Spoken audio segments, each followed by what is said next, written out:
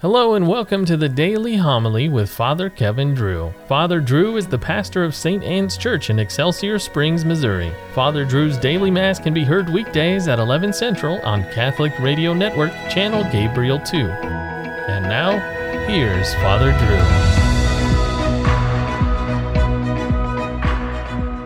Drew. A reading from the second letter of St. Paul to the Corinthians. Sisters, we hold this treasure in earthen vessels, that the surpassing power may be of God and not from us.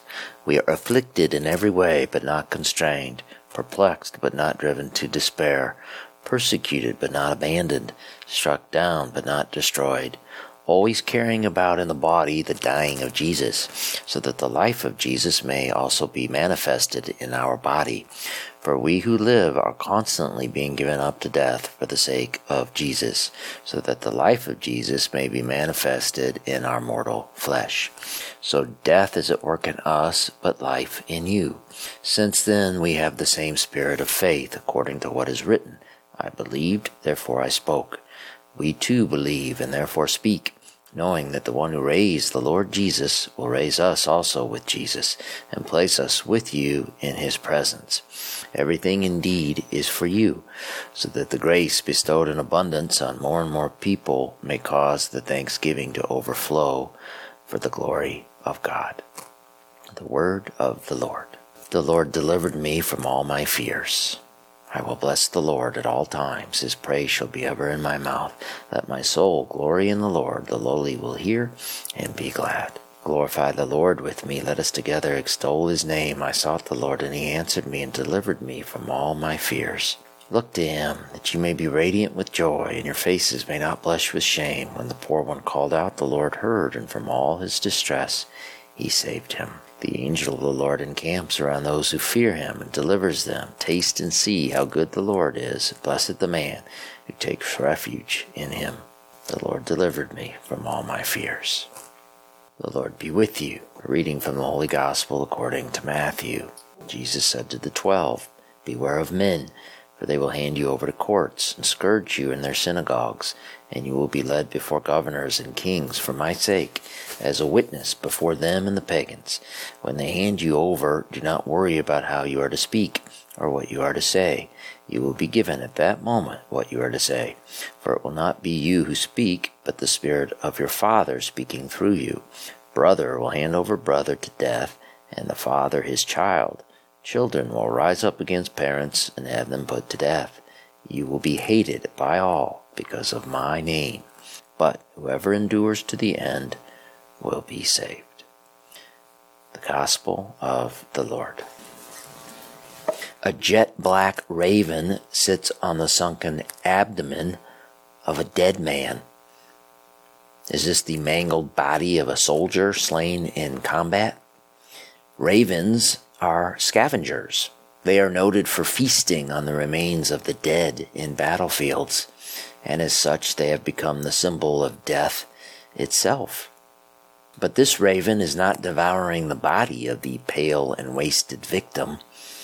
He is protecting him, for this is no ordinary corpse.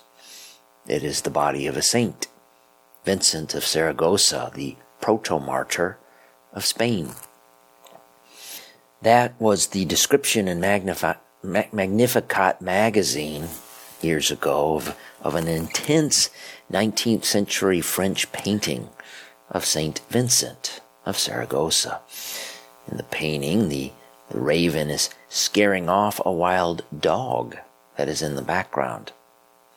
Vincent was a deacon who got caught up in the Diocletian persecution around 304 AD that killed many Christians throughout the Roman Empire.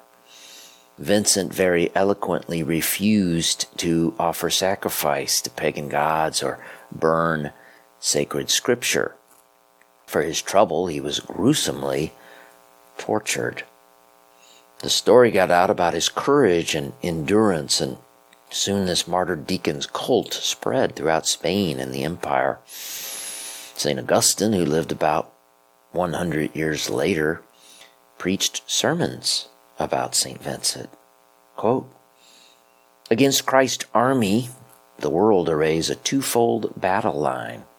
It offers temptation to lead us astray. It strikes terror into us to break our spirit. Hence, if our personal pleasures do not hold us captive, and if we are not frightened by brutality, then the world is overcome. Christ said, "In this world you will suffer persecution, but the persecution will not overwhelm you." It was not simply human endurance that enabled Vincent to withstand the savagery while serenity issued from his lips. Christ promised us when we stand before our persecutors, he would tell us what to say. Thus, as St. Augustine preached, it was Vincent's body that suffered, but the spirit who spoke.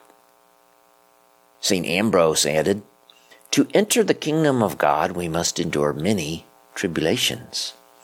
If there are many persecutions, there are many testings. Where there are many crowns of victory, there are many trials of strength. It is then to your advantage if there are many persecutors. Among many persecutions, you may more easily find a path to victory." All who wish to live a holy life in Christ Jesus suffer persecution. All suffer persecution. There is no exception. Who can claim exemption if the Lord himself endured the testing of persecution? Vincent's body was taken to the most southwestern tip of Portugal, now known as Cape St. Vincent. A shrine was erected over his grave, which continued to be guarded by flocks of ravens. When Muslims took over Spain and Portugal, they noticed this constant guard of ravens, and they named the shrine Church of the Raven. The church which housed the relics of a saint, Vincent of Saragossa, the proto-martyr, the first martyr of Spain.